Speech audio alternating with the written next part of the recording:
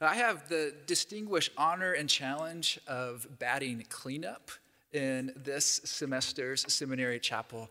After so many wonderful words from others in this space, I consider it a great honor to try to drive a few of those good words home. Let's begin with prayer. Almighty God, you have called us to paths yet untrodden, to ends always unknown. As we attend to the call upon our lives in this space, we simply ask that you would call us again. Call us, Lord. We wait and listen. Give us the good grace to hear your word and follow your ways. In the name of Father, Son, and Holy Spirit. Called. I learned what it was like to be called growing up in a small town in south central Texas. It was a small town that was rural enough where we could roam without getting into too much trouble, but close enough to the city where we were never too far from home. As a result, we would run, play in the woods, we would go play in a creek, we would go down the hill to play with some friends. But we always knew that we could be called home. And then every day, without fail, when we were out playing in the woods, the creek, down the hill, my mother would do that thing that only mothers seem to be able to do. She would come out, take 2 fingers, put them in her mouth, and whistle. You know it if you've heard it. It's a type of whistle that feels like it can ring across 1,000 hills. I'm convinced the whole neighborhood could hear it, could feel it, could sense us. And I learned in this space what it means to be called. It's to be invited home, to be drawn to a space of belonging and care, to know that what one can do is respond and come. If we're looking, friends, for a single word for Advent this year, I'd like to suggest that it is this: called. God's call goes forth over all creation, and we are called by God. This is the good news of the gospel that draws us forth in a way that only demands a response. It is also the good news that draws us into this space together, a space of holy learning and loving and life together, where we are drawn together by God's call. Even if it isn't always clear, we are called. It is this simple yet infinitely complex word that touches our lives, our communities, our institutions in so many seen and unseen ways. I also remember various times when I sensed God's call on my life, the call to follow Jesus, the call to discipleship, calls to friendship, calls to wait on God's timing, calls to parenting, calls to pursue theology and education in a less conventional mode, calls to trust and ordinary obedience. And for those of us gathered in this room, students, faculty, staff, we gather because of some sense of call, or possibly because we are in search of a call. Called. Each of us is called by God. You see, this is the great story of the gospel message that we read in Luke today. God's gracious call comes to Mary as a surprise. The Lord is with you, Gabriel says. You will conceive in your womb and bear a son, and you will name him Jesus. God's call goes out into the world, and while the people of Israel lived under a pagan king, under Herod, under empire, God's call goes out yet again. After generations of waiting and silence, after generations of longing and telling the story, God's call goes out. In the fullness of time, God's call goes out and turns the world upside down. And then the text takes an unexpected turn in verse 29. But she was greatly troubled. When God calls, you see, it oftentimes invokes and causes some form of crisis. The word here is diatarasso, which is a word that occurs only once in the New Testament, and others translate it as greatly troubled, perplexed, or thoroughly shaken. This particular word, you see, captures the profound disorientation and disruption that surrounds and follows God's call. And for us today, I want to suggest that we might read this term as crisis. Crisis, you see, is an experience that brings us up short. We feel it in our bones long before we can ever express it or fully understand it. It is this ache, this anxiousness, this anxiety that slowly builds. It's this unspoken sense that we are already stretched too thin and may not be able to bend any further. We are weary and heavy laden. We need rest, as the Gospels say, but we do not know where to find it. Crisis is never far from calling. You see, the crisis that surrounds Luke Acts is a world that is turned upside down. God's call always introduces a crisis as we determine how to respond to God's call in faith. So too, even though God's call goes out into the world, we often receive it in a space of crisis. For others, God's call introduces a crisis in our lives. For many of us, we know the crisis and the reality of this far too well.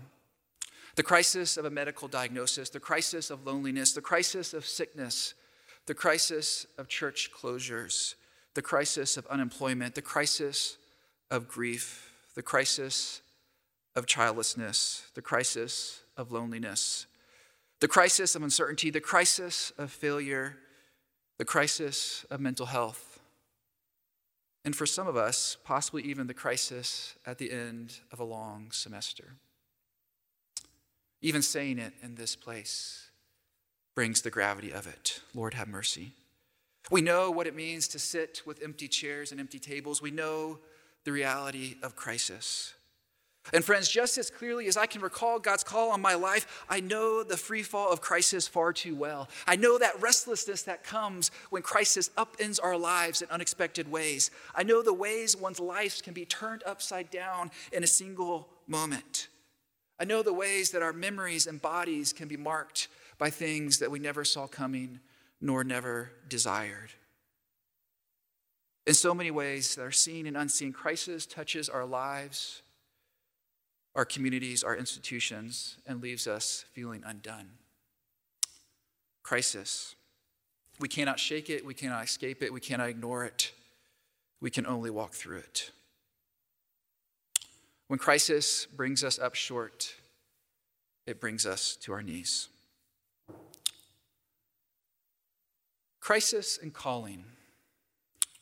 These two words are realities that we see in the text today, and I want to suggest that we cannot understand the Advent message if we fail to consider the reality and complexity of these words. And for this particular moment and in this particular place, as we carried the memories of a number of cascading crises and tried to determine together how to be a learning community that calls people forth, I want to consider the ways crisis and calling intersects with our lives and can call us forward. The reality of crisis oftentimes leaves us with more questions than it does answers. For example, when the calling is formed in the belly of crisis, how do we respond to God's call on our lives? When God's call comes in proximity to various crises that mark us, how do we respond? What carries us forward? And when we can no longer sense God's call because the crisis is too great, where do we turn? Are you with me? All right. Well, for the last 10 years, I've been thinking about and working on questions about crisis, precarity, and uncertainty. For the last 5 years, I've been working on a project about how communities of faith adapt to uncertainty. And for the last 2 years, I've been thinking with various communities about this complexity of crisis. And in light of that, and in light of our text today, I want to offer 5 different forms of crises that confront us. And like any good preacher who's worth keeping around, I'll give you 5 F's to hold on to, okay? And then I'll give us 2 practices that I think can guide us forward in the wake of crisis. So the first, crisis as a flood. This is the type of crisis that comes upon us unexpectedly and sweeps us off your feet.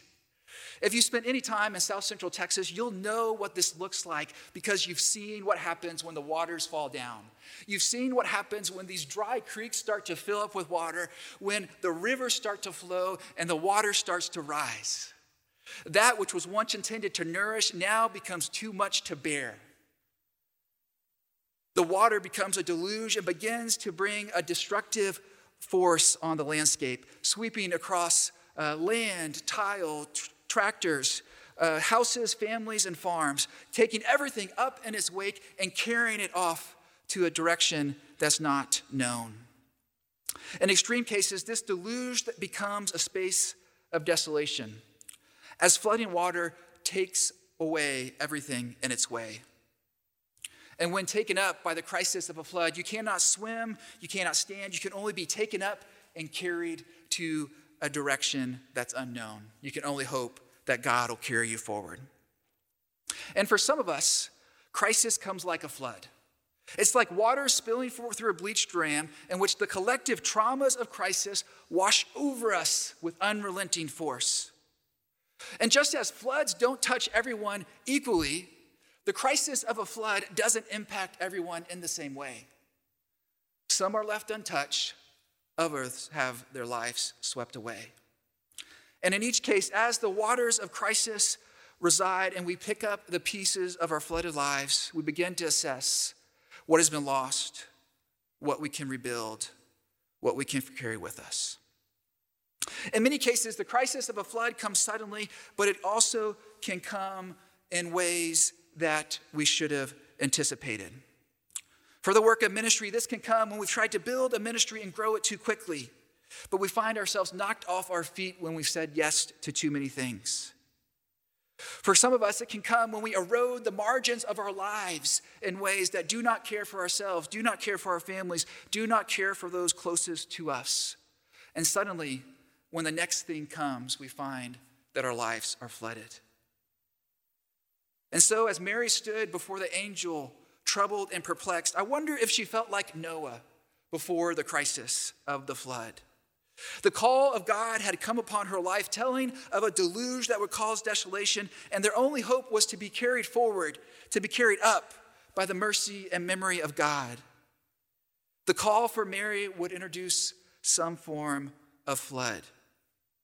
I imagine she found herself knocked off her feet, unsure what would come next or where she would turn, but only confident that her only hope was in the one who called. Sometimes crisis also comes like a famine. While the crisis of a flood can come suddenly, the crisis of a famine can slowly build. It comes when we sense the fragility that surrounds us. We carry inherited burdens from those who have come before us. We know the arid places of our lives and communities that leave us feeling cracked, parched, hungry, weary, and dreading what comes next.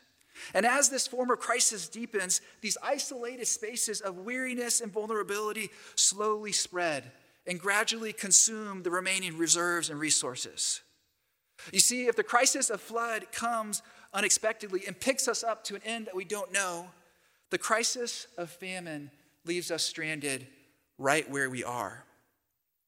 Stuck, weary, tired, parched, angry, unsure of where help or healing will come.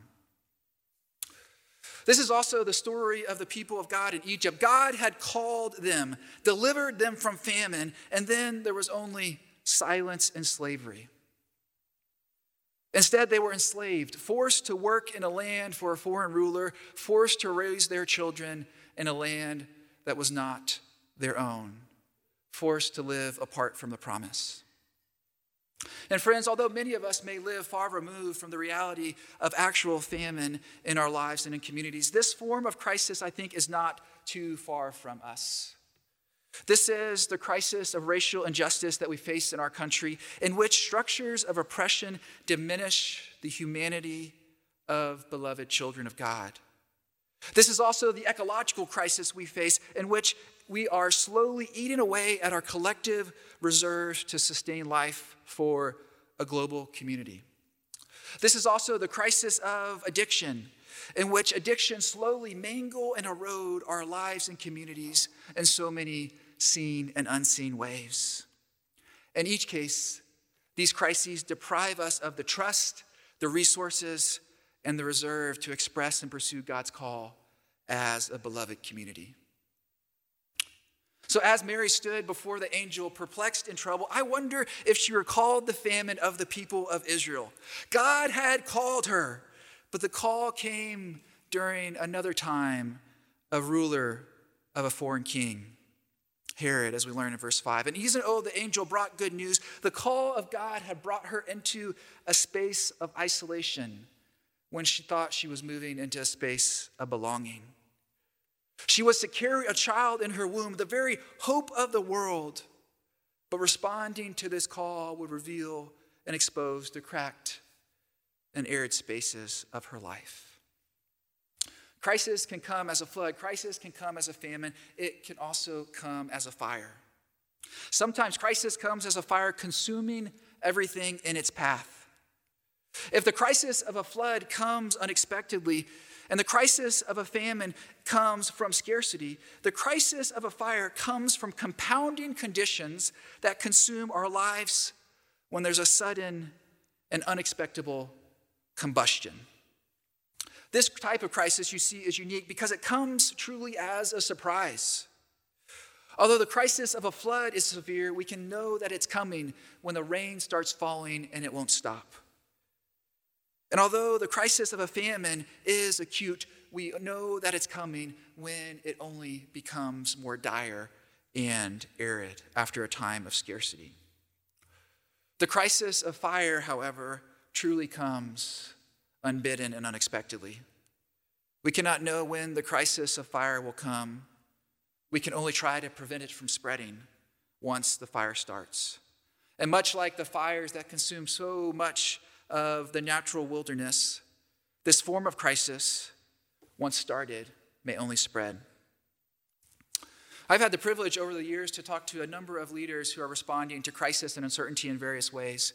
And I'm reminded of one particular conversation I had with a pastor in Cairo, Egypt, who was serving in Cairo during the time of the Egyptian Revolution. And many of you will know that this is a period of time of pronounced social and political unrest and upheaval. It was a time when the systems and the ecosystem in that community were fractured and fragile. It was a time when a sudden spark, a sudden activity, launched a revolution that spread from Egypt to the surrounding regions and became what we now know as the Arab Spring. And when I talked to this particular pastor, Paul Gordon Chandler, two things were so clear to me.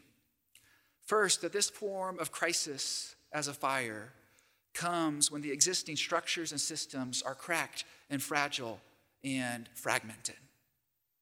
Trust had been eroded in the community and the political structures. There was isolation and polarization in the community. And then secondly, you needed a spark. And suddenly, after years of oppression, the Egyptian people said, "We will tolerate this no more." And in a single instant, a spark was lit. Crisis started, and revolution took place. For each of us in our communities, an ecosystem must be dry and weary or misused or be at a lack of resources, but then it only needs a spark. Sometimes the spark is a comment. Sometimes this spark is violence. Sometimes it is thoughtlessness. But in each case, this form of crisis can undo the beautiful work of a community that took years to build. And in its most severe cases, the crisis that comes as a fire can level a generation. We cannot rebuild. We can only wait for God to restore our communities. For many of us in this moment, as we stand on the wake of multiple cascading crises, this might describe the state of our communities. We are weary, parched, and stretched thin. That which we could once navigate with some ease and graciousness suddenly grows in magnitude. And then all of a sudden, when fanned into a flame by a comment or possibly by our own anxiety or lack of reserves, a simple spark, an action can quickly grow, spreading to consume the work of a generation. So as Mary stood before the angel perplexed, I wonder if she recalled the consuming fire of God that had marked the people of Israel for a generation. The voice of God in the bush, the pillar of fire that led her people out of Egypt, the coal that touched Isaiah's lips.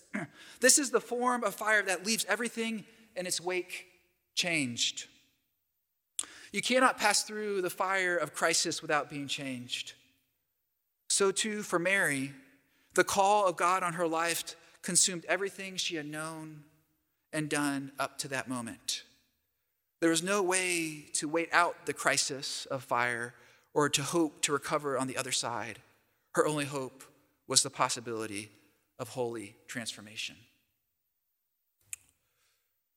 Friends, when crisis comes as a flood, it sweeps us off our feet. When crisis comes as a famine, it leaves us feeling barren and parched. And when crisis comes as a fire, it scorches our lives and our communities. And in some cases, the call of God on our lives leads us into this crisis. In other cases, it is only in crisis that we're able to receive and sense God's call in our lives. Are you flooded with crisis? Are you facing the crisis of famine? Is your life scorched by a crisis of fire? I don't know where you are, but this Advent message shares a word of hope. The call of God goes out into the world even in the midst of crisis. And the story of today tells us of this reality. Particularly in moments of grave crisis, God is near. The God of Israel is a God who knows crisis so well. It is a God who makes covenants with Abraham by walking through the mangled pieces of creation. It is a God who calls people through the waters of Egypt. It is a God who provides manna to address the threat of famine. And is a God who delivers Daniel through and out of the fires that threaten to consume. It is a story of a God whose call continues to go out into the world, calling to Mary and calling to each of us today. If you find yourself besieged by crisis, Mary's witness suggests that God's call is enough. It is a call to life. It is a call to hope. It is a call that God will not leave us nor forsake us. It is a call to come home. Precisely in the space of humanity's grave crisis, God's call springs forth. It is a call that will not leave us as we are, a call that invites us into a new home. It is a call that makes a new humanity. And although the story today reminds us that we serve a God who calls, we must also remember that we cannot call ourselves. When we are besieged by crisis, we long for God's call to break forth, to calm the flood, to ease the famine, to squelch the fire. But oftentimes, all we can do is wait. The German pastor theologian Dietrich Bonhoeffer knew something about crisis and calling. Writing on December 12th, 1928, he wrote in an Advent sermon, "Celebrating Advent means learning to wait." Several years later, on another Advent, a very different Advent, now writing from his own prison cell and facing an impending and growing crisis, he reflected on Advent once again. A prison cell like this is a good analogy for Advent. One waits, hopes, does this or that, ultimately negligible thing. The door is locked and can only be opened from the outside. When we live in crisis, it often feels like this cell. The door is locked and can only be opened from the outside. And when we find ourselves in crisis, sometimes all we can do is recall God's story on our lives and wait for God to call us again. This is the good news. This is the hope. We can hope, but ultimately we need God to remake our fractured lives. We need God to call us home. Friends, sometimes crisis comes from things beyond us, like a flood, like a famine, like a fire. But sometimes crisis comes much closer to home, from those nearest and dearest to us, and possibly sometimes from within ourselves. So as we turn to the final section of our text today, I want to talk about two other forms of crisis: the crisis of family and the crisis when the calling is faint. Sometimes family is actually the crisis we face. You see, these spaces that are created for spaces of connection and belonging do not always hear the call of God on our lives. These holy communions and communities can become sites for confusion, question, and uncertainty. Families and communities of faith, despite their best intentions, can sometimes obscure God's call instead of calling us forth into the work of ministry and healing. God's call indeed can come in and through our human communities, but sometimes these very communities can fracture amid the weight of God's call on our lives. What do we do when those nearest and dearest to us do not affirm God's call, do not see God's call? How do we respond to God's call on our life then? Friends, this was the story of Jorina Lee, a lay woman in the AME tradition, who heard God's call to preach in 1807, but her community did not hear and did not initially respond. She was convinced that God called her nonetheless, as she shared. To my utter surprise, there seemed to be a sound of a voice which I thought I distinctly heard and most certainly understood, which said to me, "Go preach the gospel." I immediately replied and wrote, "No one will believe me." Again, I listened, and again the same voice seemed to re-say, "Preach the gospel. I will put words in your mouth, and I will turn your enemies to become your friends." Mercy, those are good words. And even though God's call was upon Jorina Lee, her community and even her pastor did not immediately believe her and respond. So she started to doubt. But then she recalled the story of God and God's call upon Mary. She said, "Did not Mary first preach the risen Savior?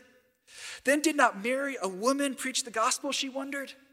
And then, driven forth by the certainty of her call, she continued to preach, and her community ultimately responded to her call. For Jorina Lee, God's call had gone forth, but the family of God became the site of crisis for her calling. When crisis comes in the form of family, in the form of those nearest and dearest to us, it can cause us to question God's call on our lives.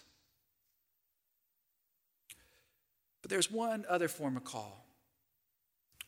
You see, despite the Advent message that God's call is going out into the world, much like Mary Bonhoeffer and Jorina Lee, sometimes the real crisis, the grave crisis, is actually the clarity of the call. What do we do when the absence of God's call is actually the crisis we feel? What about when we can't hear the whistling that's calling us home? What about when we can't find spaces of belonging? What about when we can no longer sense God's call on our lives, or possibly even wonder if God has called us at all? And this is the fifth form of crisis, when the call is faint. You see, we do not always have Mary's unshakable encounter with Gabriel. We lack the assurance of Bonhoeffer, who persisted in his confidence of God's call to faithfulness and discipleship. And we are not like Jorina Lee, who persisted in her call to preach even in the face of incredible resistance and opposition. You see, severe crisis can come in the form of a flood or a famine or a fire or even family. But this fifth form, when the call is faint, may be the most severe of all.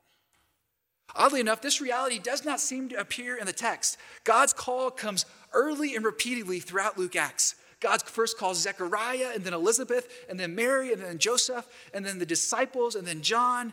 And then God ultimately calls the wise men, the shepherds, and then finally an unexpected community that is gathered around the call of Jesus as the church.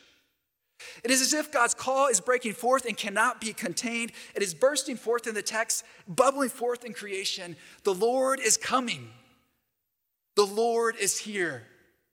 Be glad, rejoice. But what about when God's call doesn't come? Even when we pray, even when we wait.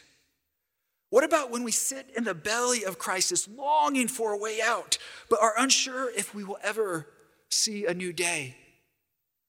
What about when God's call doesn't ring out, even when we so desperately want and need to be called by God? What about when we come to seminary, where everyone talks with such certainty and clarity about that call, but we can't marshal that certainty and clarity ourselves? What about when we wonder if God has called us or will call again? Friends, if the call of God is faint for you, I don't want to make light of this crisis, and I can't offer a prescriptive solution. But with Mary, I want to offer a hopeful invitation. Even when the call of God is faint, or even when family is the source of our crisis, Mary invites us to create and sing a more beautiful song. When confronted by the crisis of family, by the crisis of those closest to us, Mary's song tells the story of God's relentless call upon the world. It is a witness, but it is also a creative protest to the crisis that threatens to silence the call on her life and the God of life she carries. Verse 48, for he has looked with favor on the lowliness of his servant. It is a call that cannot be silenced and a God who cannot be contained. Verse 50, his mercy is for those who fear him from generation to generation. It is a story of God's great mercy that is bursting forth in the world. Verse 52, he has brought down the powerful from their thrones and lifted up the lowly. It is a story of a God who goes out into the world, turning the world upside down. Verse 53, he has filled the hungry with good things and sent the rich away empty. It is a story of a God who enters the gravity of crisis and continues to call us in our lives. If you find yourself in crisis today, Mary invites us to sing a more beautiful song. When family is the site of crisis, we're invited to craft something that bears witness to God's ongoing call in our lives and in our communities. And when the crisis is that the call actually is faint, this same creative work is itself a way of waiting on God. It is a form of holy attention, holding space for the Spirit, saying with Mary, here I am, the servant of the Lord. Let it be with me according to your word. And while we wait, creating and crafting what only we can offer into the world, we can receive the good news of Advent once again. God's call goes out into the whole world, meeting us precisely in the space of our great crisis. And while we wait, in this ordinary time, we can sing a more beautiful song. Crisis could come as a flood, or as a famine, or as a fire. Crisis can come in the form of those closest to us, like a family, and crisis can come when the call is faint. In whatever crisis you face and carry today, whether it's seen or unseen, may you receive the call of God on your life to wait for God's call yet again. And may we, as people who are called together by God, work to create together and sing a more beautiful song. Amen.